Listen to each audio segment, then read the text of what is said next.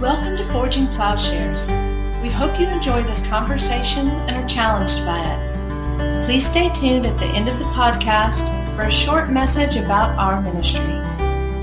Hey, this is Paul Axton, and I'm here with Matt Welch. And Matt, you are in...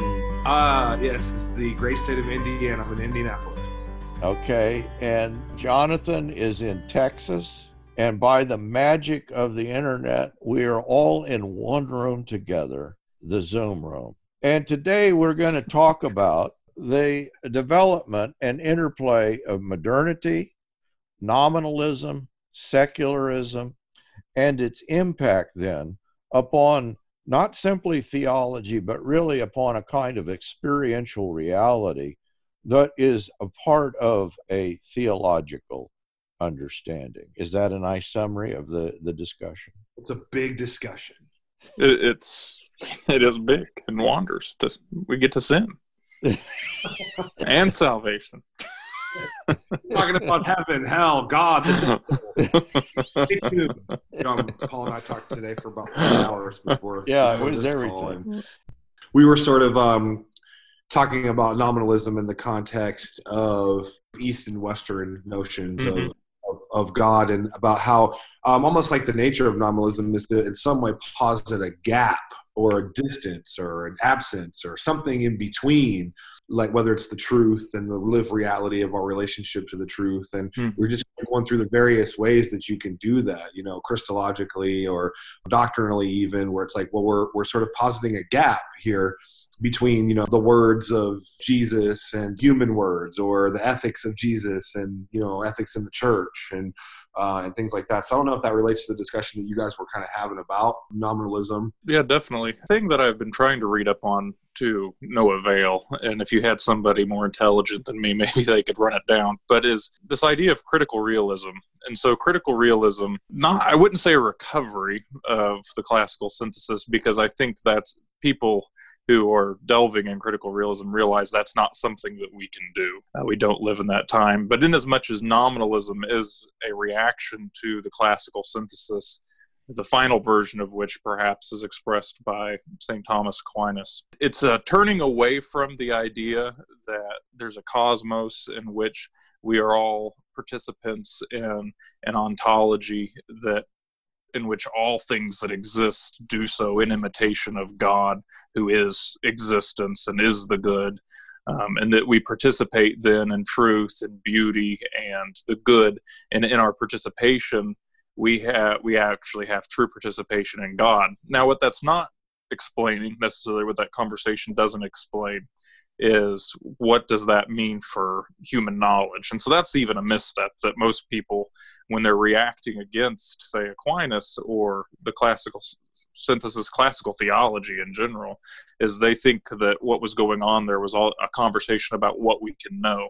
But they weren't natural theologians in that sense. So I think that in as much as the 20th century conversation revisits this sort of in the context of both Roman Catholics trying to recover the way, recover again, I don't know if it's the right word, Roman Catholics trying to come up with a way of doing theology and a way of talking about God that is intelligible to what the early church thought, what the patristic era thought, what the medieval theologians thought, up until maybe around 1400 when this starts to fall apart. On the Protestant side of things, I think people struggling with the fact that Protestantism looks like a huge failure if you have Karl Barth sees that in some way the church was way too easily co-opted, both by the German Reich in World War I, and then also, and he's seeing the same thing unfold in the 1930s leading up to World War II.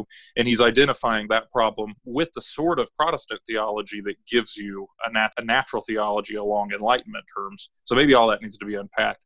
I don't think that's necessarily just the same thing as like what Aquinas is doing, though, that's a big question that's still open to a lot of people. What exactly is Aquinas doing? Is he doing a type of foundationalism? I don't think so, but maybe. I think he's just pointing towards an internal ordering of things that is already participating in the good, the beautiful, and the true. So all that, I think, is in the background to what you were saying. And so nominalism, in as much as it's a reaction to this classical synthesis, does turn towards logic, and it turns to the idea that we have to know things in their specifics that all knowledge then is sort of on the same level. So there's not a real participation. On the one hand, nominalism affects us, from the sort of our existential reality of, doing evil in the name of the good. That's like sort of one form. But I think that what John was getting at, and this is critical, and I want him to talk more about this, is but what it ultimately does though is affects the way that we talk about God though, and that's really the most important part of what his point is, because then that sort of course affects our ethics, and it affects our existential sort of lived out theology. So John, if you could talk just a little, maybe briefly, about how, nominalism in terms of the way that it affects our God talk, our theology, what that looks like. This probably makes more sense to you now. I was thinking, Anglicanism and some forms of Lutheranism, as much as they identify like the main point as participating with God in liturgy rather than teaching. See, there's a division already. So how do we talk about God? Is the language we talk about God the language of prayer, or is the language we talk about God a different sort of language that I was about to say, well, just the language of the academy, but I don't think that automatically disqualifies it from being good or better. The trick is here that I think it's William of Ockham who constructs a thought experiment where he says, and this will sound familiar to you, what if the world doesn't exist? What if it's all in my head? What if I don't have a body, and trees aren't real, and other people aren't real, and they don't have bodies either, and God is creating this image and the idea of the world in our minds? It sounds a lot like Descartes' thought experiment, right? Except Descartes had the good sense to say, perhaps it's a demon deceiving me, not God Almighty. So therein lies the crux of the issue, I think, in some way. That does our talk about God participate in the sense that it's ordered, in the sense that it's true, in the sense that it gives rise to and forms who we are as ethical beings? Does it actually participate in who God is?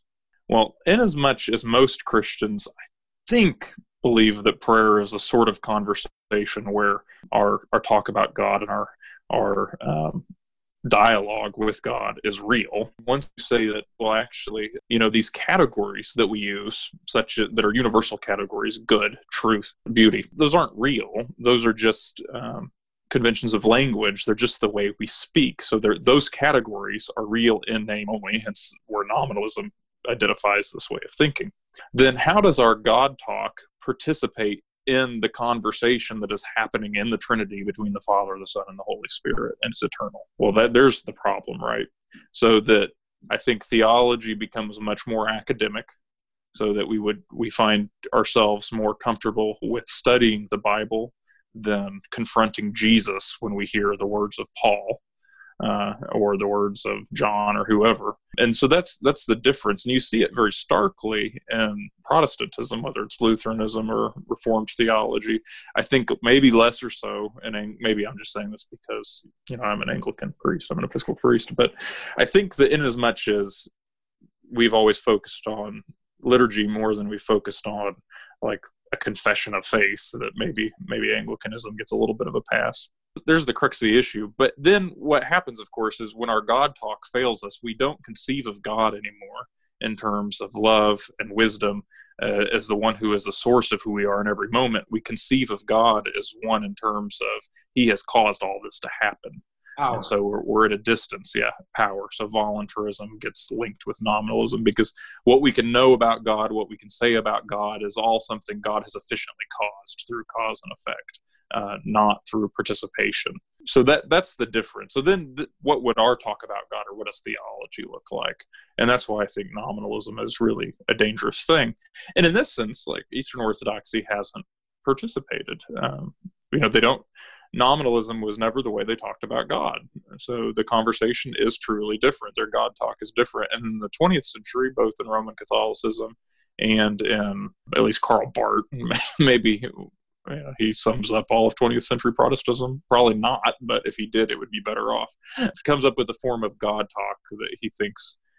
And this is what's odd, I think, for us, because in as much as we think, well, Barth's reacting against Roman Catholicism, but the way Barth wants to talk about God is, in a sense, one that participates in Jesus in the way he reworks the way he's going to talk about the Trinity and the doctrine of election specifically places Jesus in connection with Trinitarian theology in a way that no other Reformed person had ever done. So I think it kind of gets him off the hook, and that there's a real participation anyway in our God talk and our understanding of who God is. That's very, very helpful. One place that this all comes to a head, and not to say that it's simply here, is in the Protestant Reformation, and then in the way that a Protestant understanding develops. And then what they do with the idea of universals, which would be things like the good, the true, the beautiful, is to say, well, that only exists as a convention of language.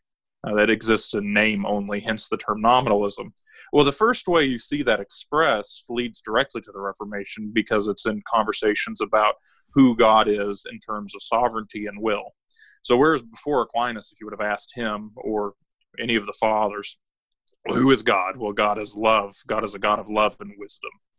So that God is the principal cause of all things, and God is the final cause of all things. The way they would understand that would be more or less than engaging what I think would be a scriptural theology in and through the terms that they've inherited from Neoplatonism and the philosophic world that they lived in. And that the Christianity that most of us are practicing is itself a byproduct that is saturated with this understanding. There is an overwhelming understanding, a shared understanding that comes about in North America. Yeah, I think so. An illustration of that. So if you think about, from the Reformation on, you can think about the establishment and the continuation of the field of biblical studies, or the advent of the Bible study within churches. Something sort of foreign to the church before the Reformation, which seems very strange to anybody who has basically lived in the United States, because I think even those groups which aren't Protestant have taken on Bible studies because everybody else is doing that around them. So it's the idea, though, that when you think about how do we study the Bible, well, the Bible became a book to be studied. I think the Reformation does that. So with nominalism goes hand in hand what I'm reading another book, Douglas Campbell calls foundationalism. Now, he doesn't mean, and he tries to nuance this differently, though it is similar to what philosophers mean when they talk about foundationalism. But what he thinks basically is happening in Bible study or in Christianity with foundationalism is that we determine that our societies as a whole have come up with an alternative definition for truth than God. So that truth is no longer synonymous with God, but it's its own category. And so you can think about how that really blooms in the Enlightenment, right, with the ideas of pure reason, but you can take that back even further. So then when we talk about truth, we usually talk about it then as a standard or a measure. And when we come to study the Bible, we begin to ask the question, well, what's true, or how is this true? And then we hand the conversation over. I mean, the we here, I guess, is Christians, but it would have been Christians on both sides when this begins. We're willing to do historical studies of the Bible. So the big questions begin to be, well, who wrote these books? We begin to do studies of Scripture that use textual analysis. Like, all these things are not bad in and of themselves or anything, but I just want to suggest that we begin to do a scientific, but scientific in scare quotes, a scientific study of the Bible. And then that devolves over time until now. I mean, you just have anybody can sit down and say, oh, well, I can be the judge of what the Bible says. And that is foundationalism, or we do the same thing in Christian apologetics. So let's take a philosophical or rational argument, and let's argue that because this argument is true, then God exists.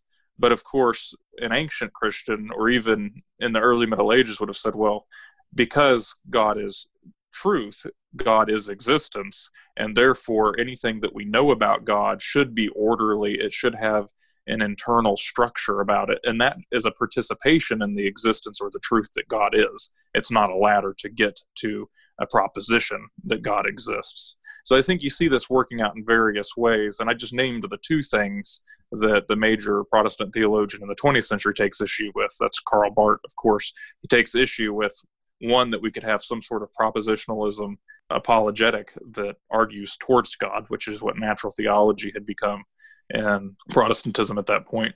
And also he takes issue with the way people were reading the Bible, which is to say, oh, it's a book like any other. Let's apply all these true methods that we as humans have come up with, and let's study and see what Scripture says.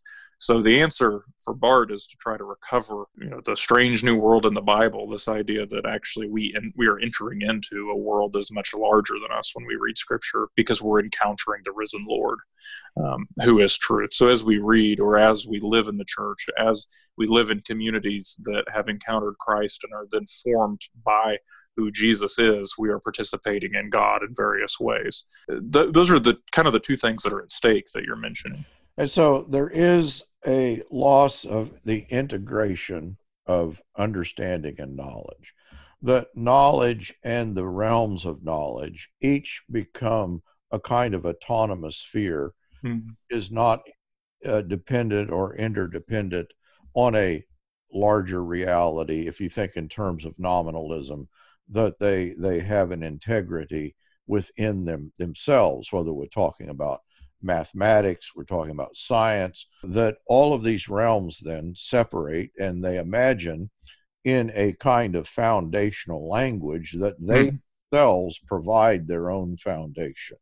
Part of the conversation that Paul and I were having earlier is the idea of that sort of participatory ontology that seems to survive in the East, maybe in ways that it didn't in the West, and just the whole idea of sort of a synergy between faith and works, between the teachings of Jesus, the ethical teachings of Jesus, and our participation in following or between, go on and on, between nature and grace, between the glory and God and the glory that he shares with the saints, all the way through all the different sola scripturas. It's like, well, do we objectify the word, as you were describing really well, and thereby almost sort of create a gap or a distance between the word that's for people like Origen, was an extension of the incarnation, right? It was like it was something to be embodied. It was something to share in, to participate in.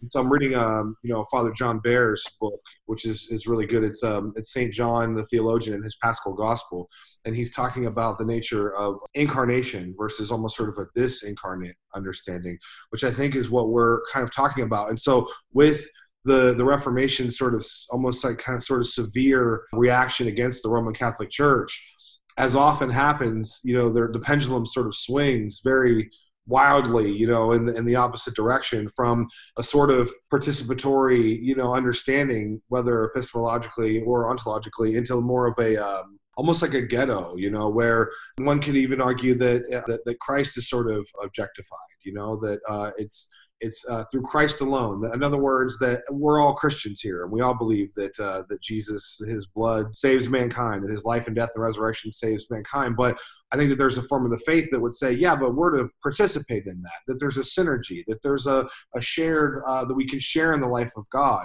But there's another form, almost like epistemologically, that would say, no, actually, it's we can't share in it, precisely because what you were saying is it's just a name. It's an object. It's a word. There's a gap.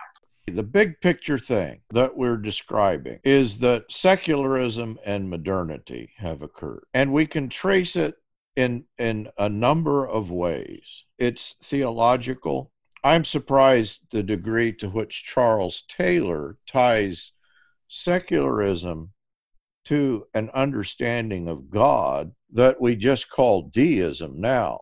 But I'm not sure that it's simply those who would have formally identified themselves as deists that were in fact practicing deists.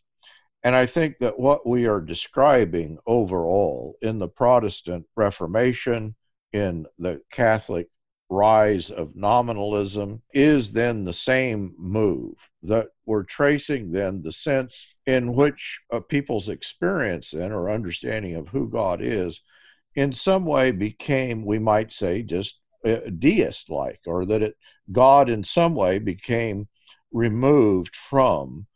And we can describe that removal. Something that ought to be recovered, or something that ought to be strived for, is a synthesis in which who we are as humans actually and really participates in what God is doing in the world, and then who God is in and of himself. Whereas the nominalists get away from that. And so when you ask them, and then in the following centuries, well, who is God? Well, God is sovereign. God is the one who has willed all things into being, and God determines the actions and the way things are, more or less. From there arise a bunch of problems with the fact that there's evil. So if God is willing all things, and how we understand will now is not that our will somehow participate in some other version of what it means to be good, but we understand will is sort of on, in univocal terms, the same things that God does when he acts in time and space, then, how do you keep God from doing evil?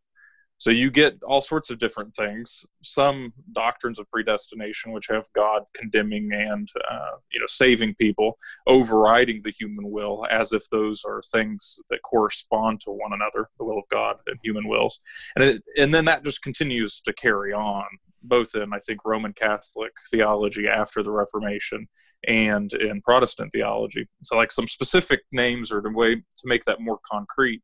Of course, everybody probably recognized that it sounded like I was talking about Calvinism or John Calvin's theology. But what's lesser known is that in Roman Catholic theology, there was a huge controversy between Domingo Banez, who is a Dominican, and he's the most influential Catholic theologian, at least in Spain, in the 16th century.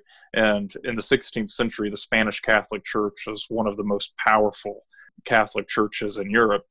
Then you have Luis de Molina, who is a Jesuit. I believe he's also Spanish, actually. But he's not quite as influential as Banez in church politics, but he brings up the controversy that later becomes known as Molinism.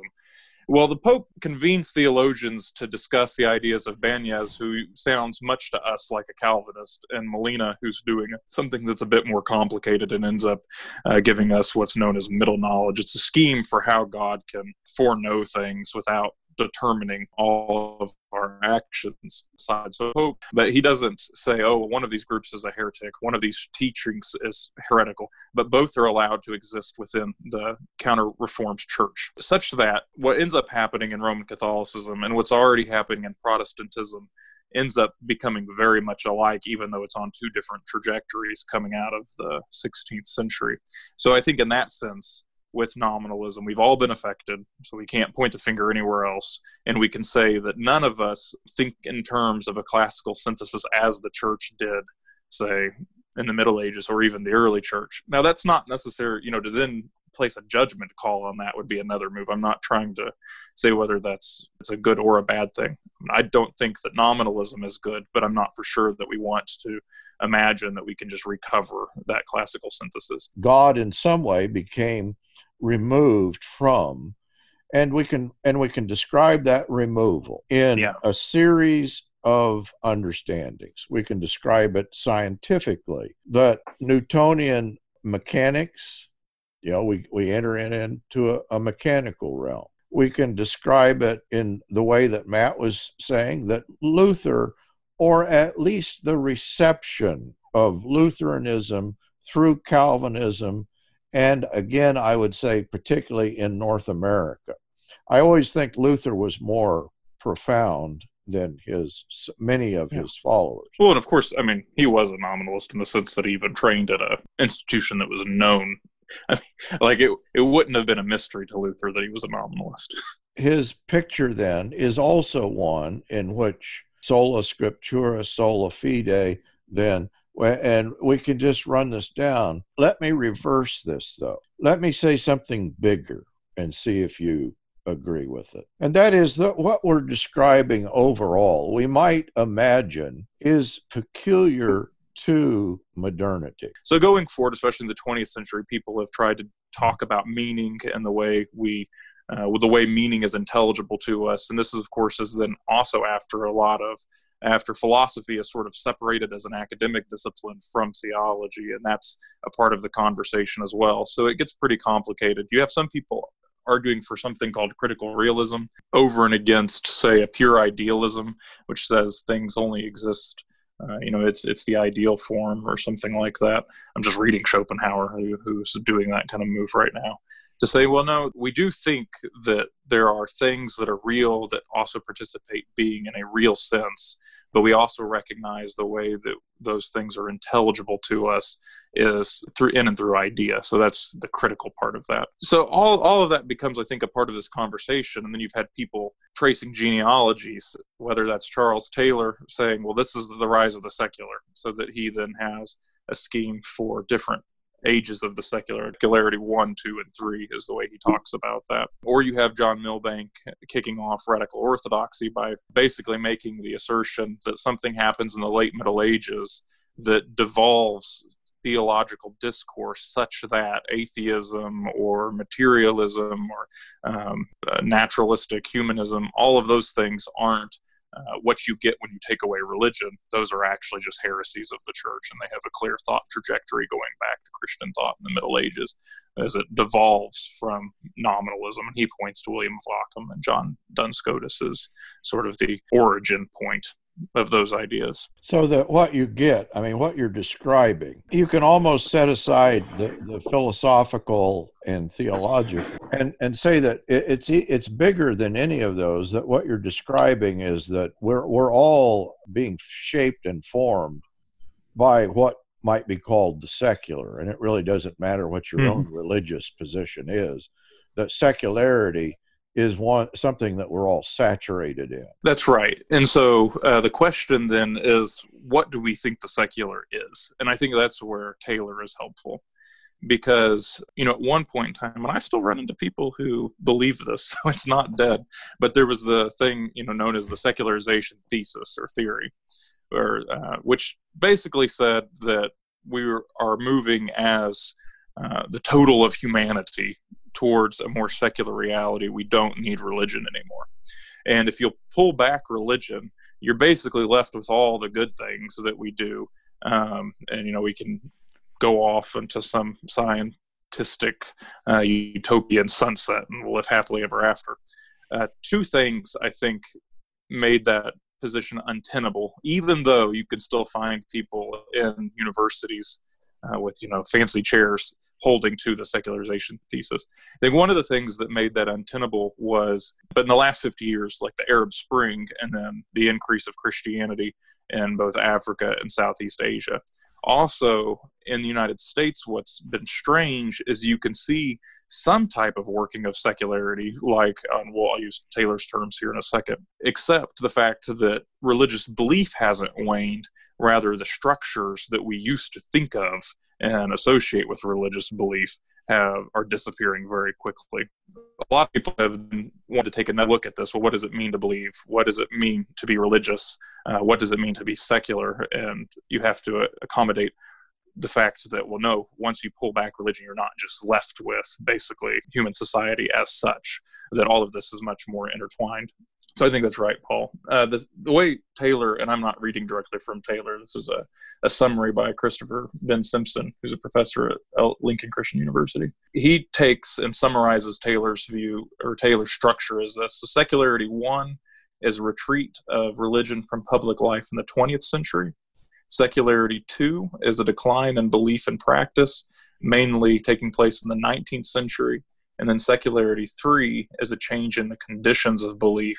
And you see that beginning in the late 14th or early 14th even, through the 18th century. So he's got a little question mark behind the 14th century.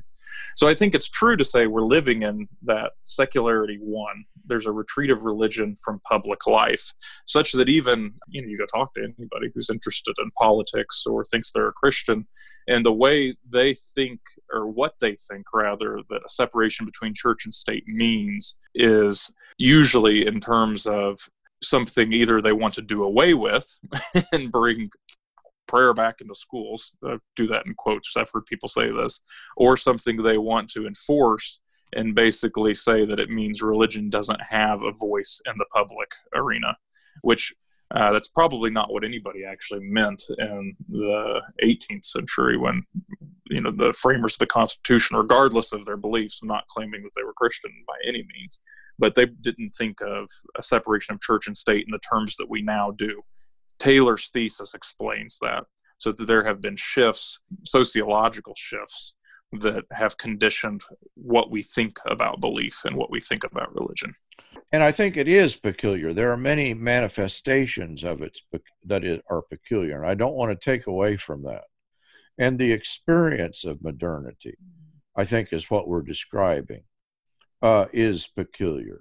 I guess I'm getting the sense, though, from Orthodoxy, though, that there is no, from a properly Orthodox perspective, there is no space in which God doesn't occupy or something like this. I mean, that would be like the space of death or whatever, But with modern sensibilities, there's this imagined space. Maybe God doesn't sort of occupy this, space in our thought or in our ethic. That, well, I know that Jesus teaches this, but, in the real world, or however you want to demarcate, whatever we call, God's world and our world. But again, there's a gap that's posited, in my understanding of what you're saying of nominalism, between saying that the beautiful as a transcendental sort of category, as a reality, as an actually existing thing, isn't something that we have access to. We just have the access to the name, the word, the beautiful, as a description for something, but it's not actual, it's not real.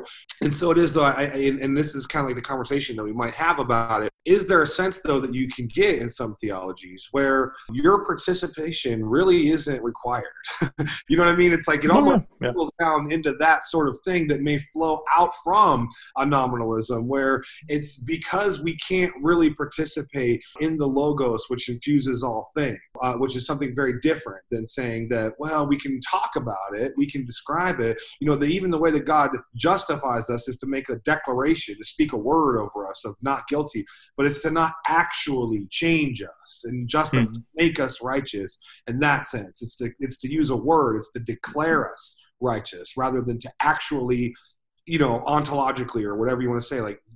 And so I'm just wondering how it can seem like a really academic conversation that doesn't have too much bearing on like our lived reality, but I think that you really gave a nice genealogy or a nice narrative sort of history of how it functions. But in everyday Christian life, I think that what we're getting at is that we can either imagine that there really is a space that God might not have too much to do with, whether it's economics or whether it's foreign policy or whether it's what we do with our bodies or our sexuality or just whatever else, because we have this realm of human rationality or of ethics or whatever else that is informed by the Logos of God.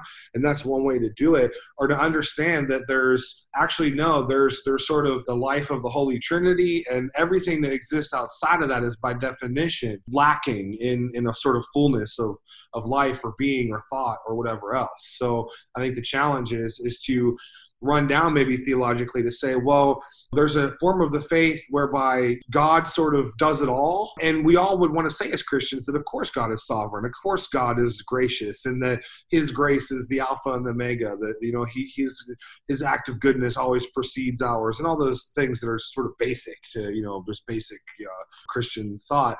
But we would also want to say, though, on the other side of the Reformation, that human participation or cooperation or synergy, or however you want to put it, is required precisely because of theosis, that we are joining ourselves, or rather into the divine life, or that in and through the Eucharist or these other means that God is, our lives and his are being joined together, so that the gap, we would call that gap, that we could say, but that gap we could call sin or death. But ultimately, what we're describing is a separation and a fragmentation and alienation that is always the human tendency.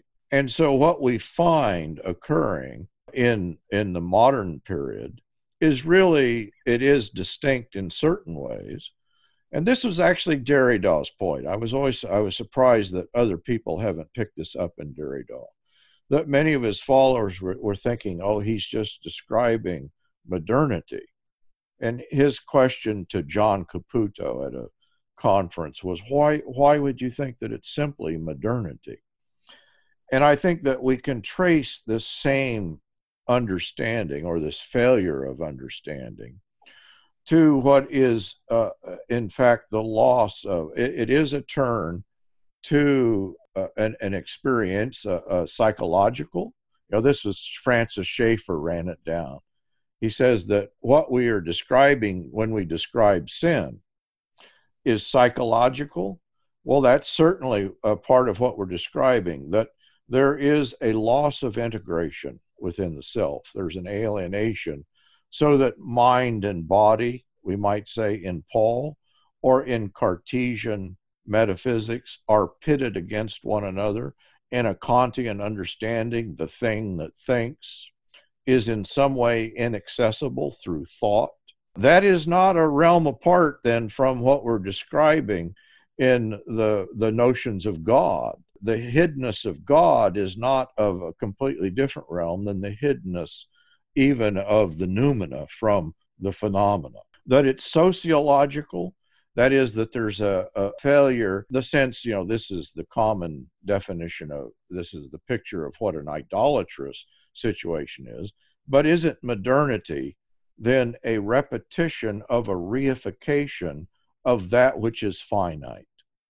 Whether it's reason, in other words, reason, there's nothing wrong with reason, whether it's language, that language itself will become reified, whether it's science, there's nothing wrong with science, but to imagine that it is an end in and of itself, or whether it's mathematics. It's sociological, it's psychological, it's philosophical. I think we could describe it in that realm. I think that ultimately, though, the way that we would sum all of this up is to say that, in fact, experientially, it pertains to our sense of the passage of time, just our sense of the world around us. That is, that we're saturated in this thing. And our religion or our Christianity is such, and I'm not sure, that in saying that Eastern Orthodoxy hasn't gone this route, and what you're saying, John, is yes, but does it have the tools? In other words, I think there are resources, both East and West, that were there to resist this thing. But I'm not sure that we've named it in an adequate enough manner to get at the depth of the violence and alienation that is just integral to what we call sin. What is being posed to us is something so radical. The peace of Christ, it's so universal, it pertains to everything, that I think what happens East and West is that there is a relinquishing of an understanding that is thoroughly Christian, that in some way there is a departure then, or maybe there's not a full realization. Maybe we're in the process of realization to the degree to which the redemption of Christ is revolutionary. So I think you made a really huge point that I want to make sure anybody listening is going to make the leap with you, which is, I think, correct me if I'm wrong, I think you said what we've been talking about thus far with nominalism is really just the systematic outworking of sin in Western thought, and that sin is the issue that stands behind why we would be divided from each other, why would we would be divided from God, why we tend to turn inwards and more immanent in our thought rather than why we are open both to the other and ultimately to God. So that then the answer is going to be, what resources does the church have in terms of actual salvation from sin? But that's also then the answer to, why are we thinking these thoughts that lead to the secular, which as we continue to see unfold around us, is isolating, leads to loneliness among peoples, leads to communities failing. Those are the kind of things that Taylor's pointing to. Is that a good summation? Yeah, that we've, in Taylor's description, that we've entered into an imminent frame. Like I appreciate you, Matt and John, and it's been a great conversation. If you'll go to our Patreon page, you can support Forging Plowshares Ministry. You can also go to the donate button at Forging Plowshares and donate. We are just starting a new module on religion and culture, and this conversation, I think, folds into, or is a kind of, it points then to that discussion that we're having. thank you for your participation. Thank you for listening to this episode of Forging Plowshares. You can learn more and join our growing community by visiting forgingplowshares.org. Please consider supporting at patreon.com/Paul Axton or by donating at forgingplowshares.org/donate.